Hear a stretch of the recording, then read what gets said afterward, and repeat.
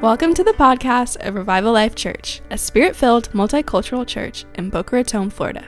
If you would like more information about Revival Life Church or Pastor Carl Thomas, you can find us on the web at revivallife.church.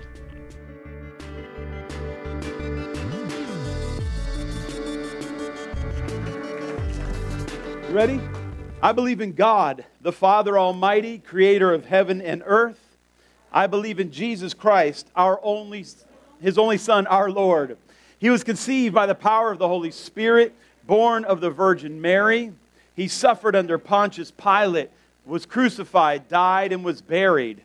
He descended to the dead. He rose again. He ascended into heaven and is seated at the right hand of the Father.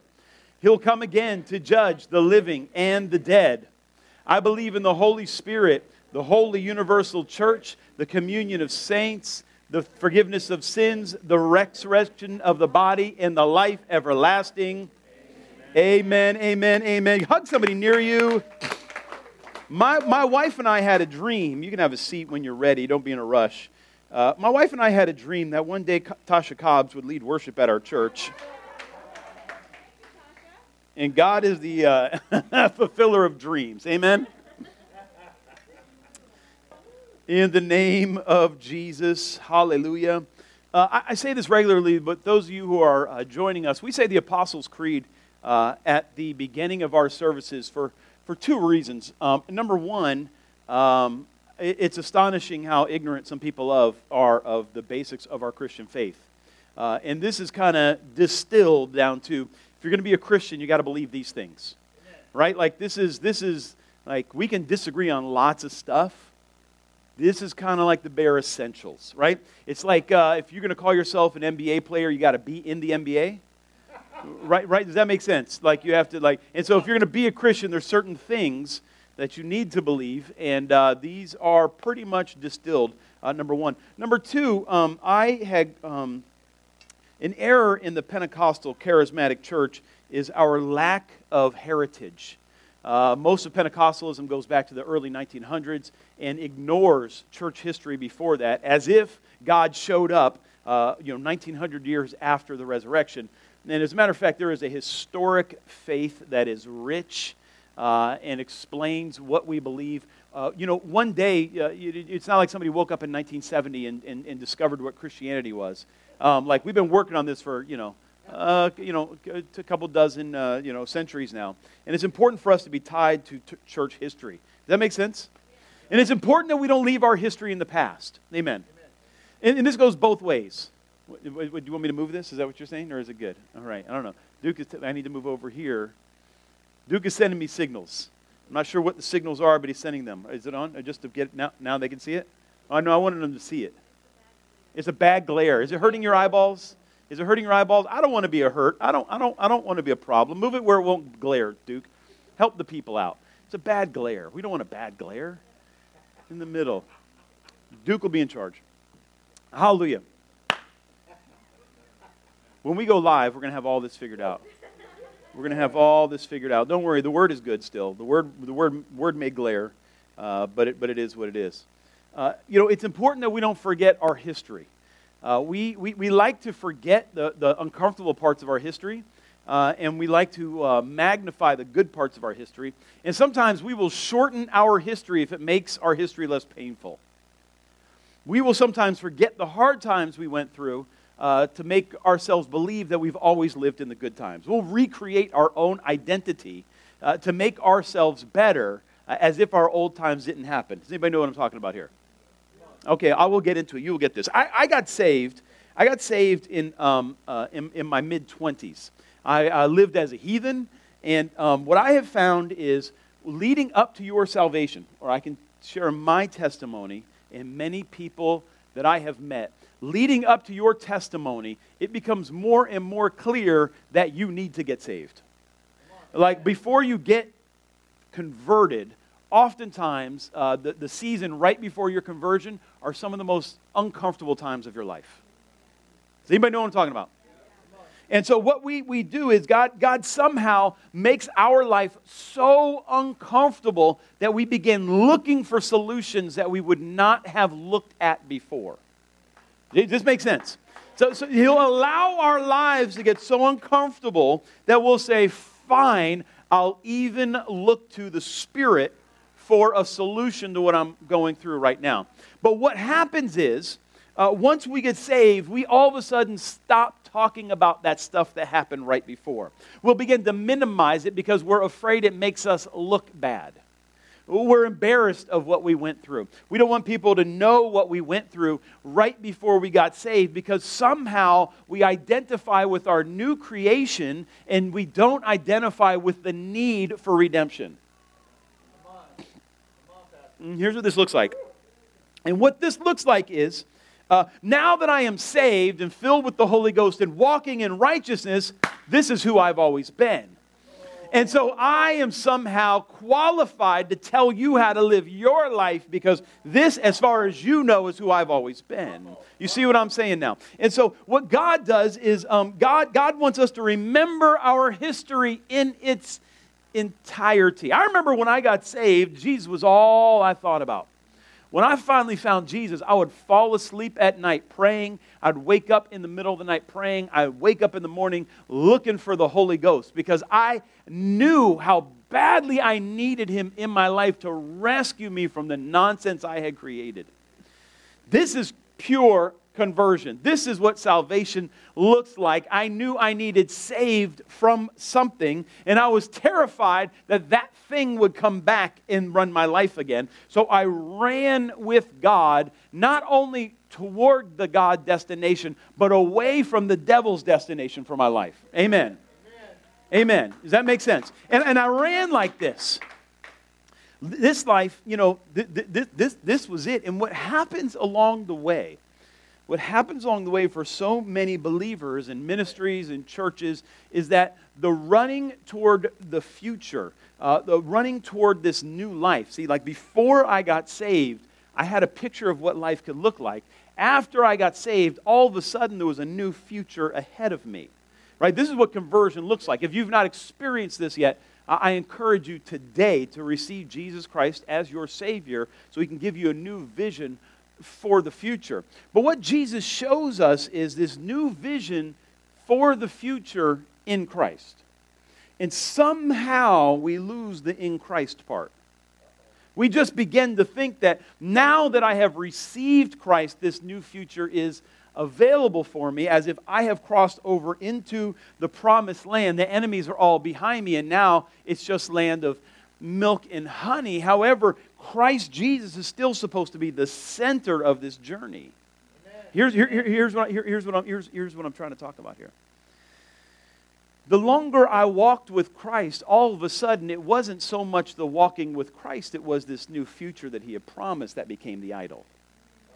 It was this American dream. It was this idolatry of success. And somehow with Christians, many of which who got delivered from just an awful past of drugs and sexual immorality and greed and lust and just all the cares of the world, they get radically saved, radically converted, run with God until the past doesn't seem so close anymore, and then all of a sudden their dreams and desires look just like the rest of the world's. Does this make sense? It doesn't change. It's the same vices. It's the same desires, the same lust for comfort. It's the same, Bible calls it idolatry. We just go back, except we have a little Christian tinge on it now. Now we don't say we want to be rich, we say we want to be prosperous. Right? We don't say that we want to be sexually fulfilled. We want a God-honoring marriage. Right? We don't say that, I want to be somebody. We say, I want to be an influencer for Jesus. But it is the absolute same goals with a religious stamp on it. And then we don't see the glory of God in any of it. And this is how we see so many of our Christian leaders in this last season come up looking like crazies.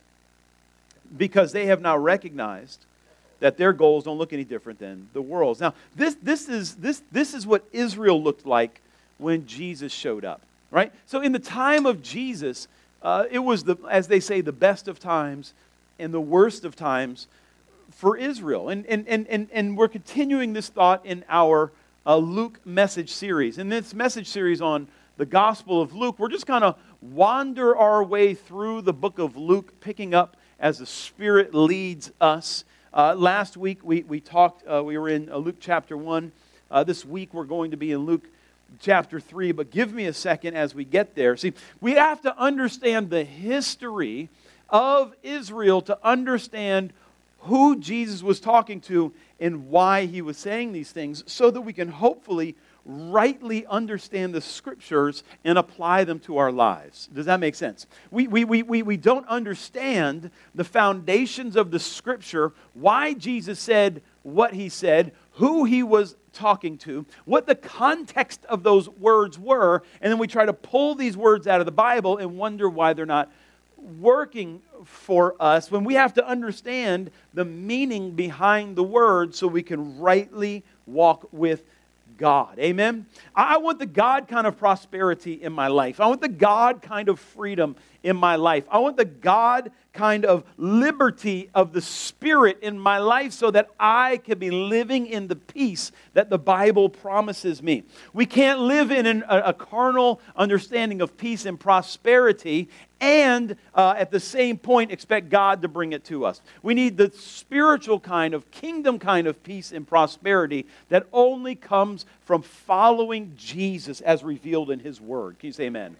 Amen. This is what we're going for. So when Jesus showed up to Israel, Israel, of course, was dominated by the Romans. And so in that sense, they were not free. But in another sense, the temple had never been more glorious. Let me say it another way. The government had control over the church, but they had the most beautiful church ever. The worship was beautiful.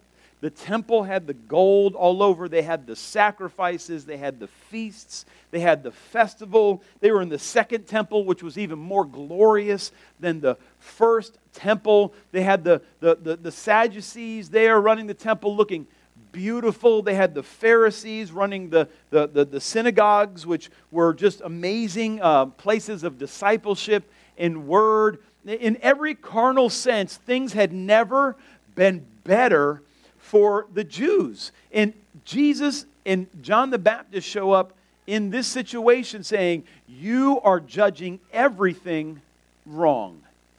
You are getting it all wrong. See, they learn to live in the world and not be any different than people simply keeping religious duties. Let me say this again. They lived in a carnal world feeling very self-righteous because they were keeping their religious obligations, but they weren't actually serving the living God. They had a beautiful church. They had perfect programs happening in the church. They had they had the rituals. The only problem was, as Duke talked about in the offering, nobody's heart was being transformed. They weren't transforming hearts. Let me tell you. If any of you are familiar with IHOP worship, you may love it or it may not be your flavor. Let me tell you what I love about IHOP worship. There's these prayer houses all over the country, all over the world now, actually, and it is filled with nobodies worshiping God who nobody will ever know about. There are nobodies who will never be famous who've decided to give their life to worshiping God. Now, whether you think that's, a call for you or not a call for you, or whether people should be doing that, that's irrelevant. What is relevant, there's some people who are saying, I am going to give my heart to Jesus, and it's going to do me no good in the natural right now. I am going to do what I feel is like worship to God with no paycheck. I am going to serve God even if it doesn't look glamorous. And I got to tell you, this is what God is doing through the IHOP movement. I believe even more, now I'm just Carl, right? I'm just a guy in Boca. I believe even more than the actual intercession and the actual worship, I think a modeling of young people giving their lives to God is an act of defiance of the American system that you need to sell your life to make money. That's what our society teaches you. Our society teaches you that you get the best years of your life and you work yourself to the bone to make somebody else rich, and maybe one day it'll work out for you. That's what our society is built on. You give up your best years and you just hope upon hope that someone will be nice enough to give you a retirement in 40 years, 50 years. That is the plan. And these young people said, I'm not buying into your system. I'm spending these years worshiping God. I'm spending these years serving the living God. It is an upside down thing that they are doing. And all over our country, and all over the world, there are young people who are saying, I am not buying into this system any longer. Now, I don't want to go down this road. I don't want to offend you if you've become a billionaire off of minimum wage workers living on government assistance. But I got to believe that there's a better ethic out there. I believe that Jesus brings a better ethic out there. I just have this feeling that if Jesus came up on the planet and someone were to say to him, hey, Jesus, should I pay my workers a little better or should I fly myself into space? I just have a feeling. I just have a feeling that Jesus might have an opinion on that, right? Now, I'm not talking about what the government should do.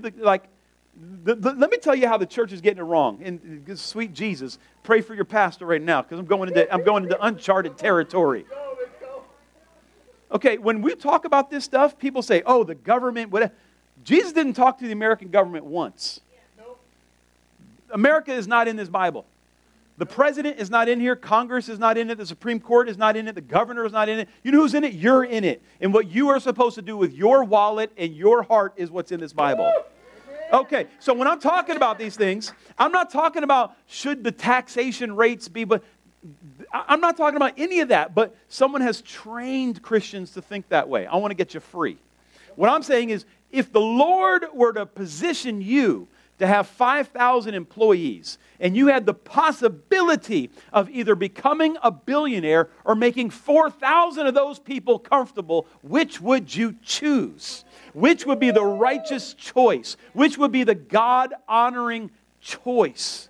And I'm here to tell you, making other people comfortable is the kingdom way. That is the kingdom way. That is the kingdom way. Now, if you're wealthy, I got nothing against people being wealthy. The Bible tells us time and time again we should be able to store up wealth and give riches and all that, right? I'm not some sort of socialist or whatever they like to call people who believe the words of Jesus about giving to people who need. I'm a Christian. I'm a Christian, right? And so we're going to get in the Word here. I'm going to just show you a little bit about what the Bible says about this. Can we do that? Amen.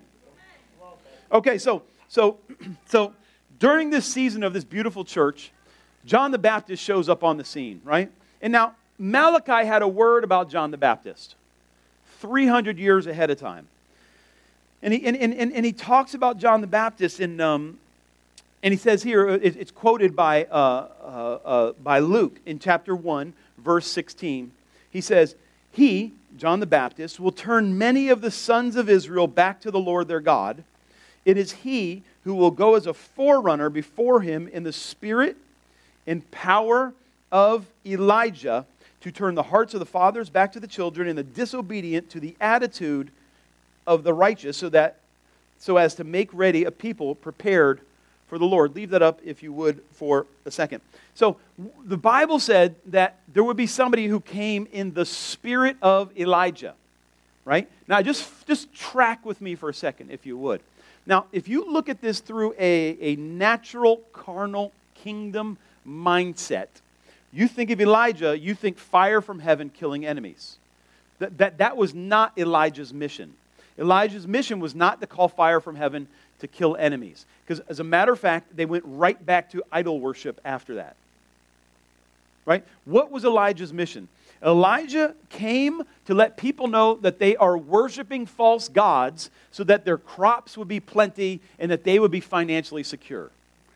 This is why Elijah came. He said, you're worshiping your Baal, who will give you fertility. Would give you crop increase. You could have control over the weather. You're worshiping Asherah, so that you could have fertility and you would have lots of offspring and make you wealthy. You are worshiping this instead of the living God. Now, I'm going to say something here, and don't let it break your shelf, right?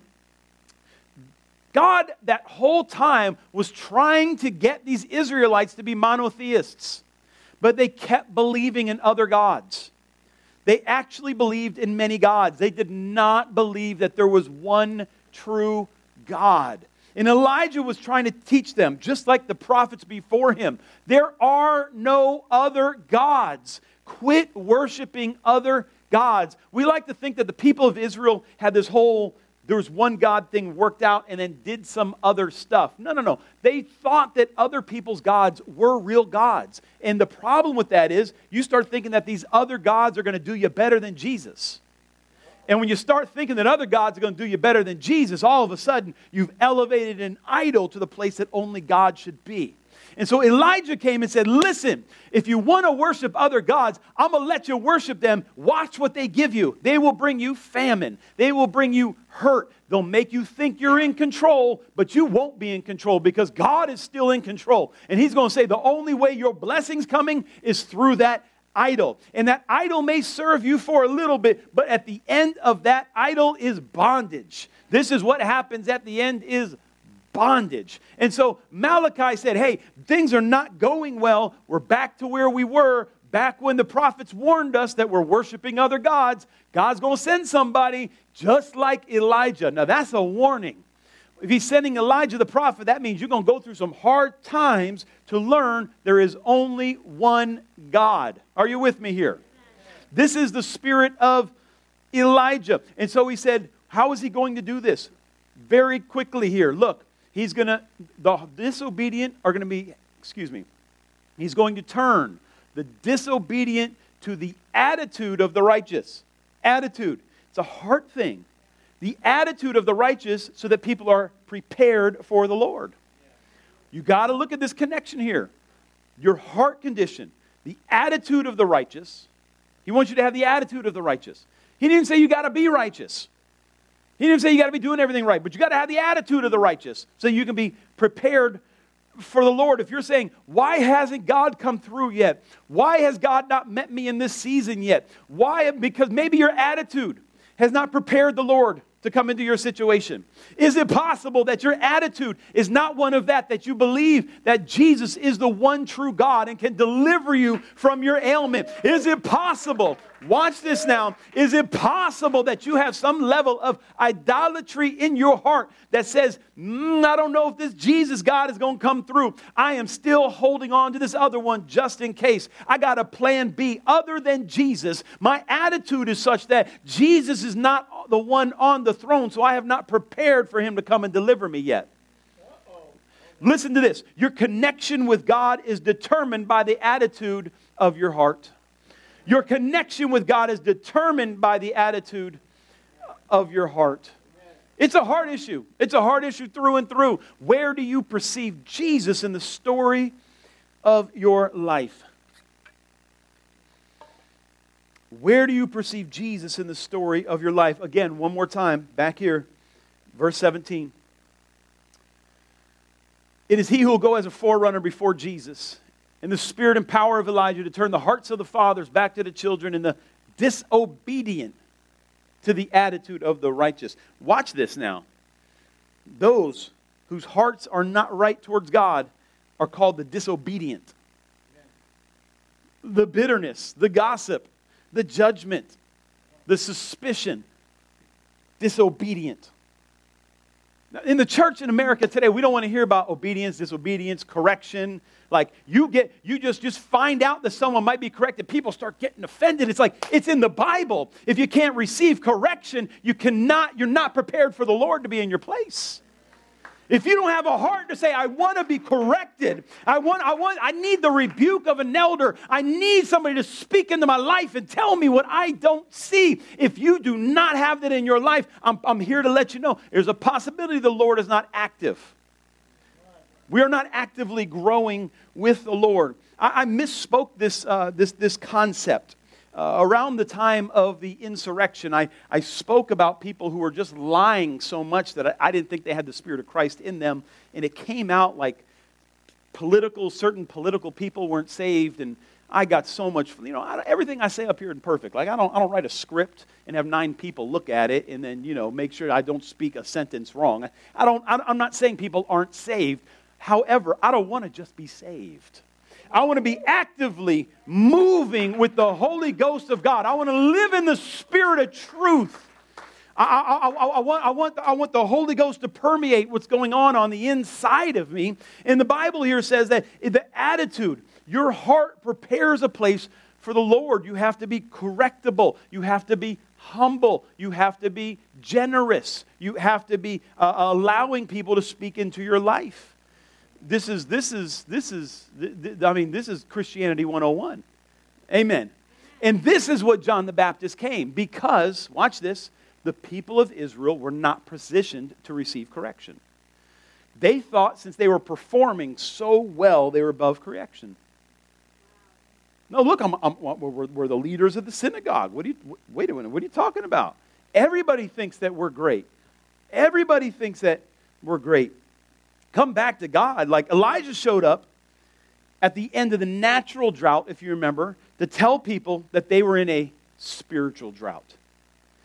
The natural drought wasn't the problem. It was the spiritual drought that he talked about. Now, we can think, if we got enough money, or our family's good, or if we're living in prosperous times, that everything's good. And that's what was happening in the time of Jesus.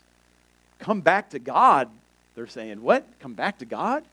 Like we are the people of God. We're God's people. We're God's covenant people. What do you mean come back to God? Do you not see how the temple looks beautiful? Don't you see how we're got Jerusalem here? Can't you see we have the temple, the feasts? If we need anything, what we need is God to give us just a little more power over the Romans. And John was like, the Romans are here for a reason. Because you're not actually free. And you don't even see it.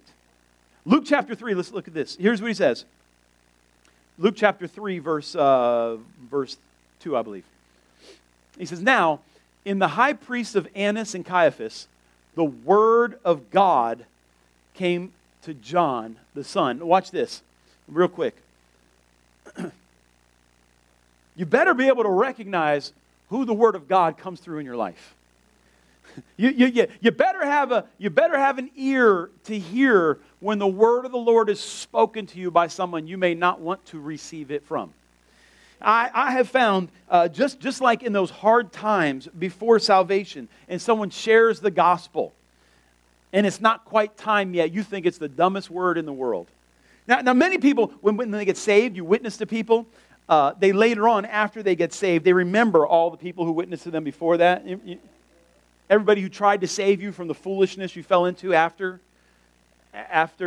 they witnessed to you, like they told you, like they could see, because as an evangelist, they had a prophetic eye to where your life was heading. And they shared with you, man, you need to come to church. You need to get saved. You need to get right with God. You need to come. You need to, you're like, no, everything's good. Look, I'm partying. I'm having a good time. I'm looking good. I'm feeling good. But you're spiritually dead.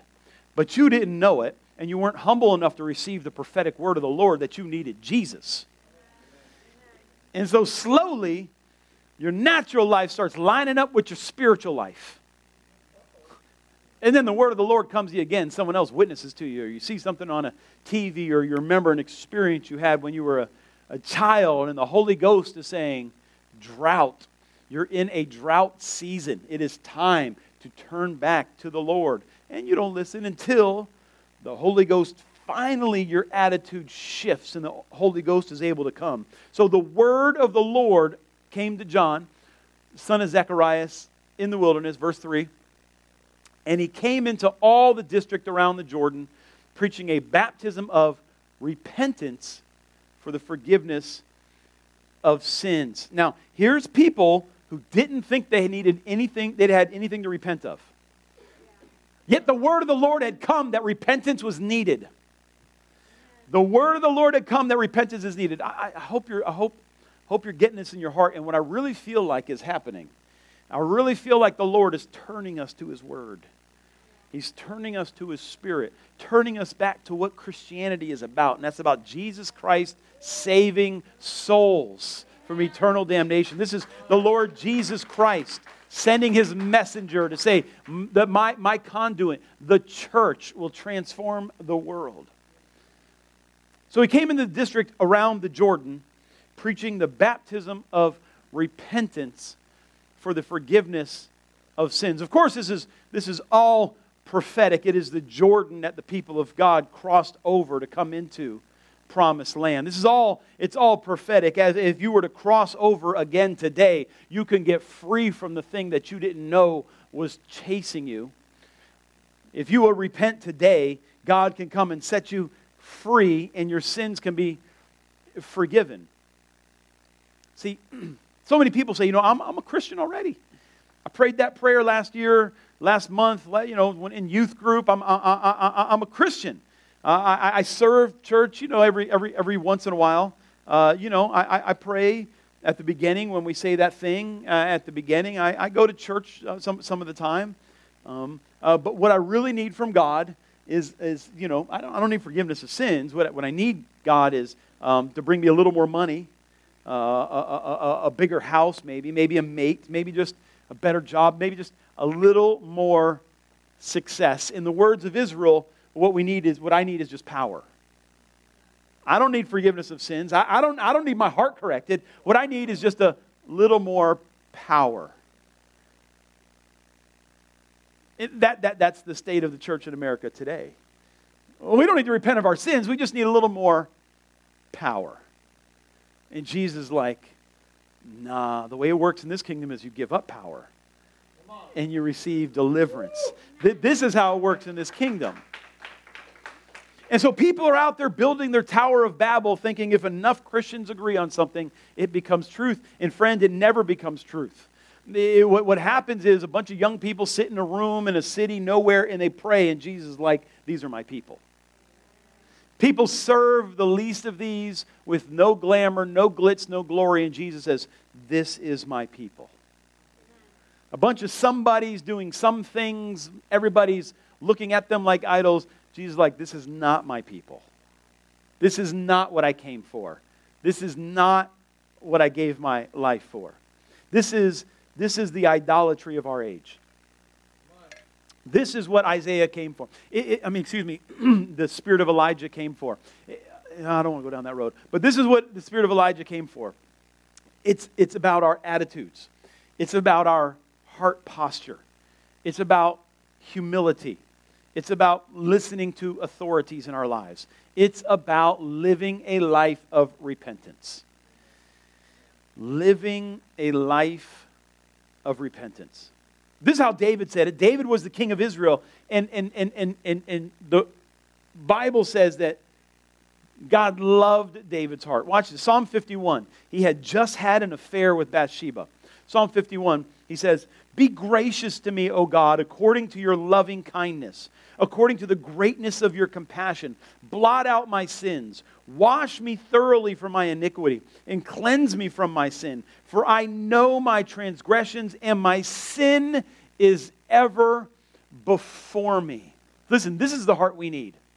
This is the heart posture the church in America needs today. This is the heart posture that Revival Life Church needs today. This is the heart posture that the Thomas family needs today. This is the heart posture that I need today. You see, we get saved and all of a sudden our sins are no longer before us. They're just some other person we like to call our old man.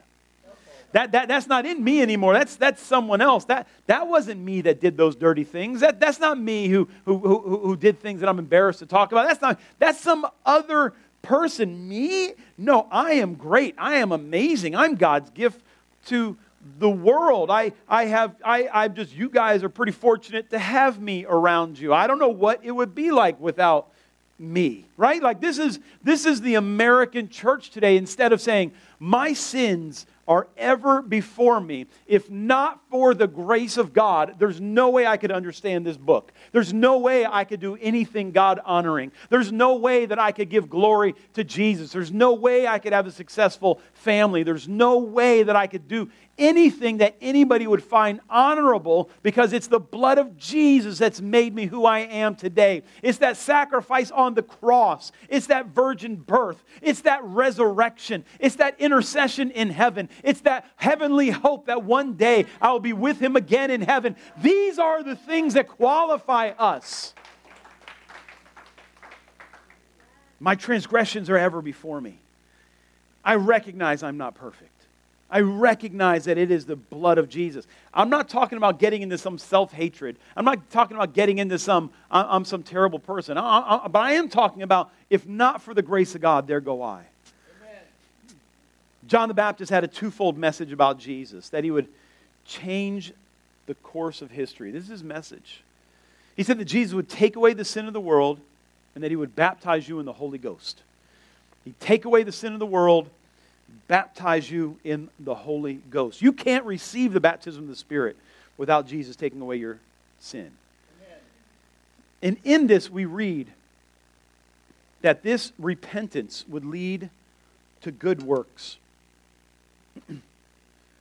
Jesus came under the anointing of God. Here's how you know. Shabbat. Here's how you know that Jesus is speaking through someone. This is how you know the Spirit is at work. John's preaching to him, right? John is going at him. John's giving him the what's happening, right? Like he's preaching. In verse 7, he goes to the crowds and with them to be baptized. He calls them, you son of snakes, who warned you to flee. Verse 8, he says, bear fruits in keeping with repentance. Don't begin to say to yourself, we have Abraham as our father. Well, these stories about God, we're His people. Don't say that, How could you be talking to us like this, Pastor? Don't you know we're the church? This is what they said in Israel. This is what they said. Oh, we're our lineage is so good. How could you be talking to us this way? What do we do? What do you expect us to do then? He says here. I'm going to get to the scripture up there. Verse 10, the crowd started shouting to him, what shall we do? And he would answer them and say, the man who has 2 tunics is to share with the one who has none. That's pretty clear. Let me read you the Bible some more. Let me read you a little more Bible. He who has food is to give the ones who have none. It's the Bible. I'm telling you what the Bible says. It doesn't say fly to space. That's not what he's talking about. And some tax collectors also came to be baptized. And they said to him, teacher, what shall we do? The tax collectors are the people who were robbing from the Jews to give to Rome. These were Jews who were betraying their own people. What do we do? He said, just don't rob people anymore. Just do your job. Quit robbing people. Right? And some soldiers were with them saying, and what about us? What do we do? Again, don't take money from anyone by force or lie on people so you can get more money. Just do your job and be happy with what you get paid. This is what it looks like. Hear me. This is what it looks like when the real gospel gets preached. When the real gospel gets preached, you start saying, how do I behave more righteously? How do I react to the compassion of Jesus Christ? How do I be more Christ-like? This is what happens when the Holy Ghost is in the room. Are you tracking with me here? I feel like I'm trying to kick off a reformation right now. If I could just be honest with you, I'm just going to be honest for a second, honey. I stand with people in great turmoil, and they say, Pastor, help me under. And I say, okay, let me read the Bible to you. We're not going to talk about Carl's opinion. We're not going to talk about what's on the TV. We're not talking about the gossip that you've been listening to. Let me just read you the Bible, straight from the Bible. The words of Jesus, the words of Paul. Let me just read this to you. And people are like, well, I think that's mean. I'm like, your problem's not with me. Your problem is that you have not turned to Jesus. The problem here is that you somehow think that what you think equals the Word of God and supersedes it. This is what John came to correct. This is what Jesus came to set straight. This is what the spirit of Elijah came to set fire down on, saying, hey, listen, the Word of God stands forever. Heaven and earth may pass away, but God's Word will never pass away. If you want to line your life up with something, line it up with the Word of God. Okay, I'm not getting a lot of help here, but that's all right. I'm going to stay with it. I'm staying with the Word. Y'all don't got to help me. I'm staying with the Word of God. I'm sticking with the Word. Watch this.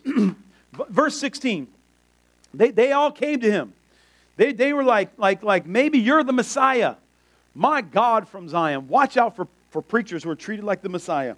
They said, maybe you're the Messiah. And he said really clearly in verse 16, as for me, I baptize with water, but the one who's coming is mightier than I. I'm not fit to untie the thong of his sandals. Watch this. He will baptize you with the Holy Ghost and fire. The Holy Ghost and fire. Come on, somebody. The Holy Ghost and fire. Don't tell me you're baptized in the Holy Ghost if the fire of God is not burning up the sin in your life. Don't tell me you're overflowing with the Spirit, but you can't stop gossiping. Don't tell me you're baptized in fire, but your finances are all crooked. Don't tell me that you're baptized in fire, but you're talking bad about the poor. Don't tell me that you're baptized in the Holy Ghost and you're talking about how many of the foreigners we should murder. Don't tell me that you're baptized in the Holy Ghost and we don't see the fire of God at work in your life, convicting you of your sin. Come on, somebody. Come on, we need some real fire-baptized believers. We need some real fire-baptized believers today. That's what the world needs. The world don't need more Christian politicians or Christian businessmen. We need fire-baptized believers who can say, the word of the Lord came to me. And it said we're supposed to turn back to Jesus. We're supposed to turn back to the living God. We're supposed to get people filled with the Holy Ghost and fire so that He can deal with the sin in our lives. Come on, y'all don't want to help me. That's all right. That's all right. I'm going to keep preaching this gospel. I believe it's worthy. I believe it's worthy. I believe it's worthy. Shakaba sharabaka tarara. Brandon, you're going to play me some pads here in a second. Hallelujah. Hallelujah. Hallelujah.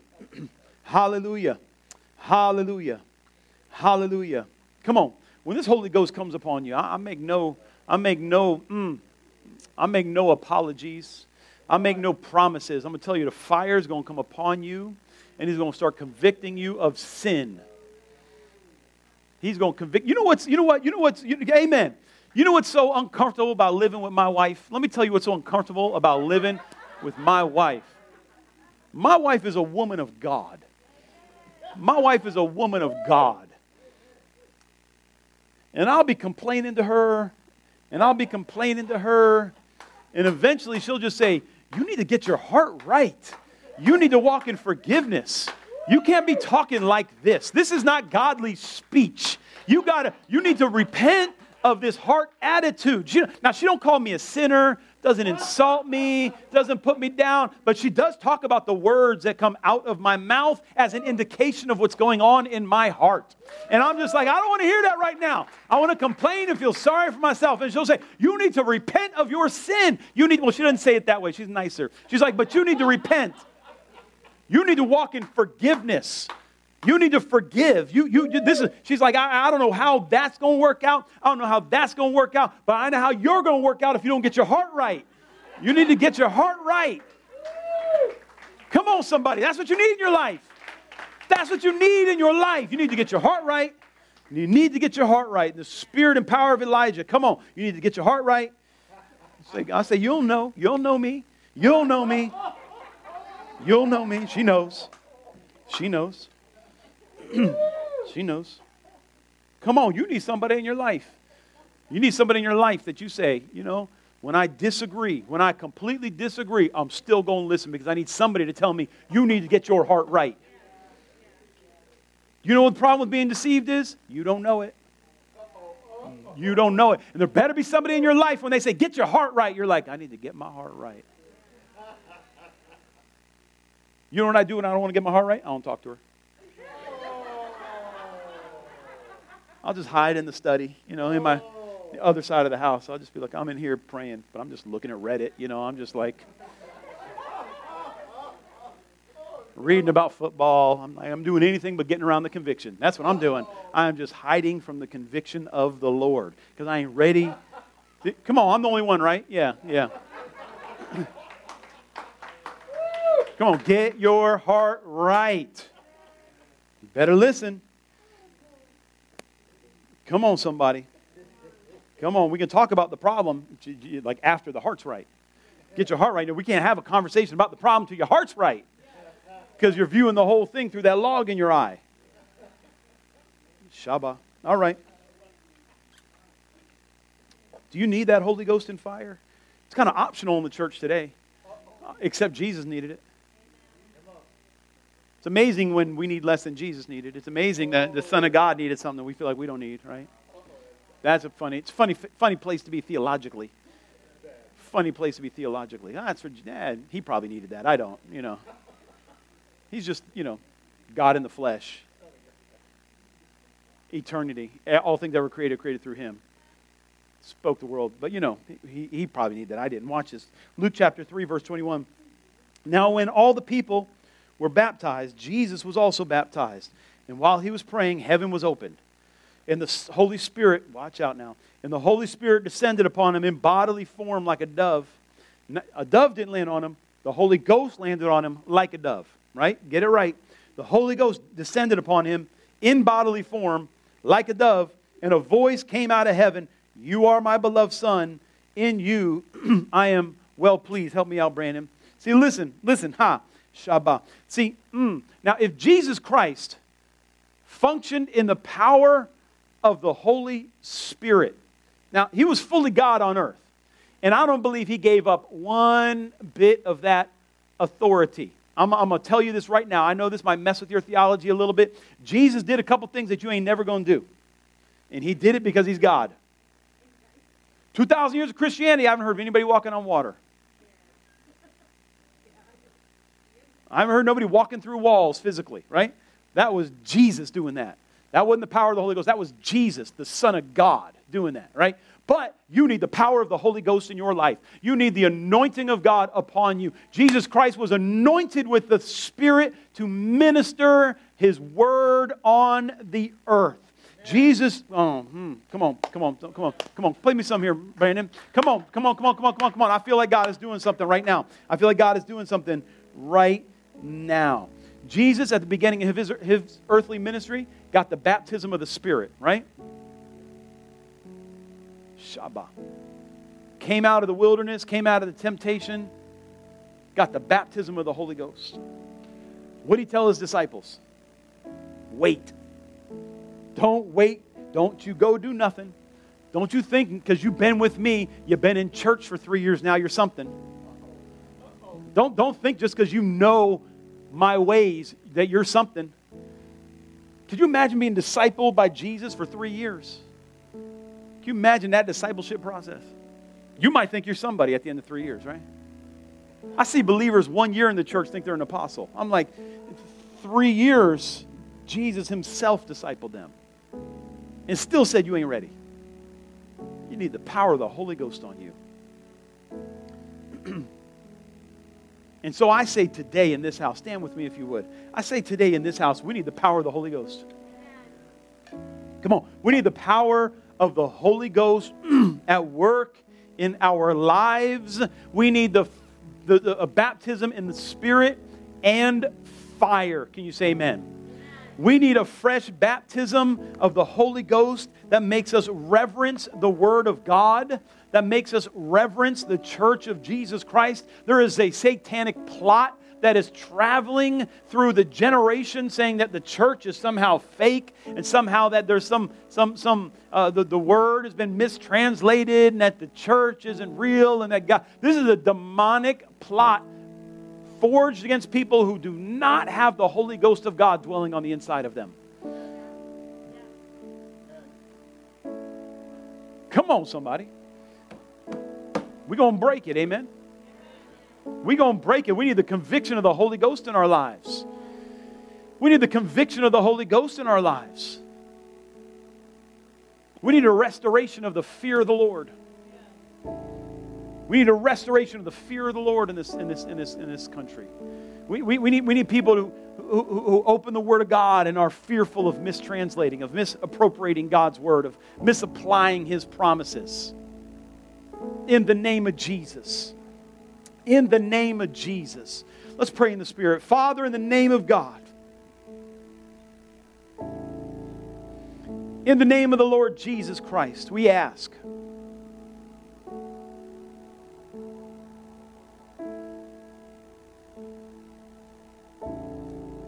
There was a point in worship.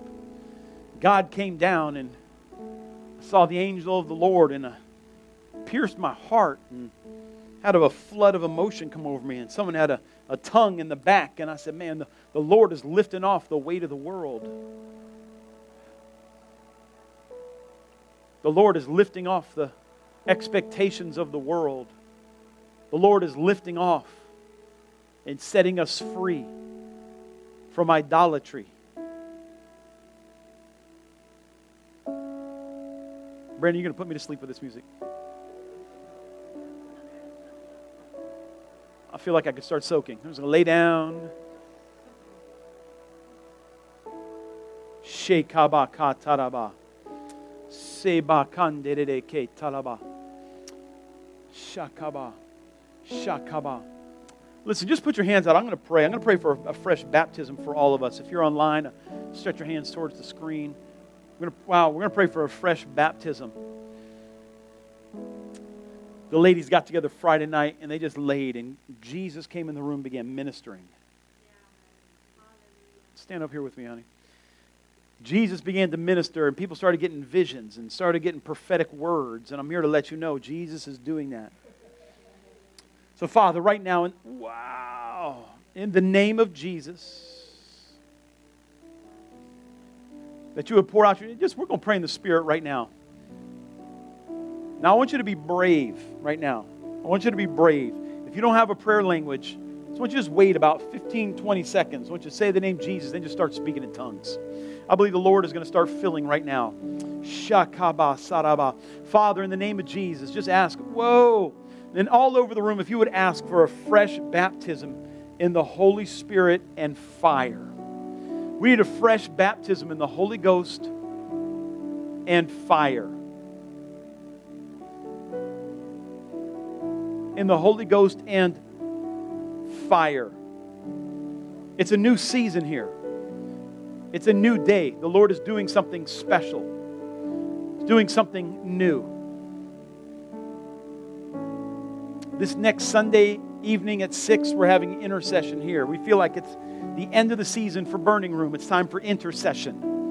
And at 6 o'clock, we're going to pray in tongues next Sunday. We're just going to pray until God does something. If you want to be part of that, come. But we're going to pray for a baptism of the Holy Spirit and fire. We believe that we're called to be God's moral voice in this earth.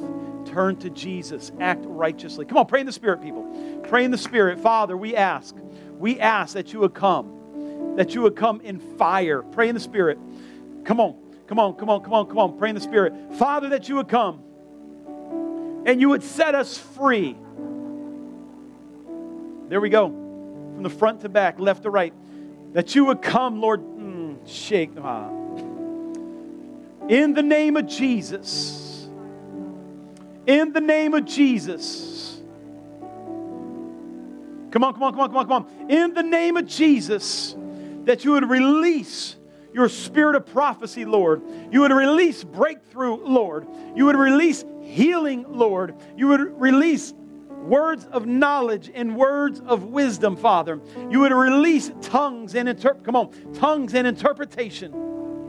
The baptism of the Holy Ghost and fire. Come on. Come on, I don't hear nobody praying but me. Come on. In the name of Jesus. In the name. Come on, pray in tongues. I'm about to say something scary to you. I feel like the Lord is bringing old dreams back. I see Him plowing the ground of disappointment.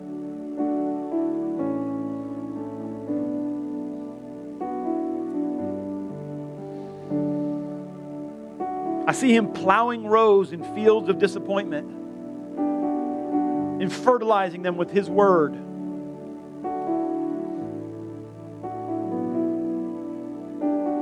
Watering them with His hope. And I see old promises coming to life. Come on, let Him show you right now. Old promises coming to life. Shabbat, old promises coming to life. The word of the Lord for 2021 is we're going to learn Jesus. We're going to learn of Jesus. We're going to know His ways. And some of that means He's going to prune off things that aren't His ways. And in those fields of disappointment, wow. Come on, just keep praying. We're almost done here. Right here under this anointing, why don't you just go ahead and forgive? Why don't you repent of your judgment? Come on, He's going to bring healing. Just choose to forgive. Repent of your judgment and get your heart right. Come on, get your heart right. Get your heart right. Holy Ghost is here. Get your heart right. Lord, correct me. My heart is ready. Get your heart right. Sheka. Get your heart right. Get your heart right.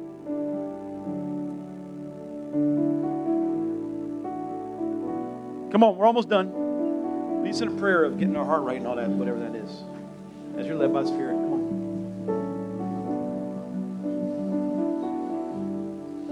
This is going to bring revival in your life. Wow. I heard last night when I was praying to share, I think it's John 14 that says, "Let not your hearts be troubled. Trust in God." And I believe that there's just things that we have been carrying, maybe offenses, things that haven't gone the way that we thought they should, disappointment. And right now we have the opportunity to lay these down at the foot of Jesus and say this, we give up our right to hold on to this, right? To be offended, we give up our right to be disappointed. So right now, if you would just pray with me, Lord, I lay down every disappointment, every offense, every person that I feel has done me wrong. I just lay it down right now. I give it to you, God. I declare this is your problem, not mine. Your problem. I give it to you, Father. My heart will not be troubled with these things anymore. I lay them down at the foot of the cross, and all I give is forgiveness. I give up judgment, and I declare, Father, that I surrender to you, and I give this to you, God. I release every offense, every disappointment, and I trust in you, God. And even though God doesn't do anything wrong, we get to lay down our disappointment with God. We lay it down, Father. We declare that you know what's best, and we trust in you. And I just pray right now, if anyone comes to mind, any person, any situation that's coming to mind right now, it's coming because God is moving in this room. And this is your opportunity to forgive and give up your right to judge. And as you're doing that right now, I thank you, God, that as we lay these things down, we welcome the presence of the Holy Spirit. We welcome Jesus into that situation. Wait 1 second. Before you do that, let's cast the devil out of it. I just repent that you let it in. I repent that I went into judgment, bitterness, and unforgiveness. Yes, Jesus. Cleanse my heart. Ready? Cleanse my heart. Now we just command every foul and wicked spirit that has landed on that sin. You know you have no authority now. Blood of Jesus. And now you have to leave. Blood of Jesus. Freedom. Freedom. Freedom. Ha. Woo. Now go ahead and fill them. Shake Abba. Who feels good? Come on. Hallelujah. Come on. Come on. Hallelujah. You should be feeling lighter right now. Go ahead. That's deliverance. That is sweet deliverance. Father, we thank you for deliverance. That is sweet deliverance. That's what that Hey, lightness we is welcome right you, there. Holy Ghost, That's to the come foul and wicked and demon leaving fill this room in the every name of broken Jesus. place in Jesus' name. In the name of Jesus. Fill every broken place. Thank you, Lord. Father, I pray right now that you would flood each and every person, flood their heart with your joy, your peace, your freedom in Jesus' name. Come into every relationship. Joy unspeakable and full of glory. Every broken relationship. Joy unspeakable and full of glory. Father, lift every burden right now in Jesus' name. I declare your peace and your goodness over every person right now. Freedom. Shekabah. Freedom in Jesus' name. And everybody said? Amen. Come on, give a clap off for the Lord. Hallelujah. Listen, if you're new to Revival Life Church, Intro to Revival Life is happening. You can step into that now. Next Sunday, we're going to see you here free, filled with the Spirit. Are you with me? And we may have Tasha Cobbs leading worship. We may have people leading. I don't know. We don't know, but we're going to worship Jesus. Amen? Amen. Give a clap to the Lord. Next Sunday night, we will have intercession here. Give somebody a big hug. Don't run away. Anything else you want to say, honey? Have a great week. We love you. We love you. God bless you. If you need prayer, Duke will cast the devil out of you right up here.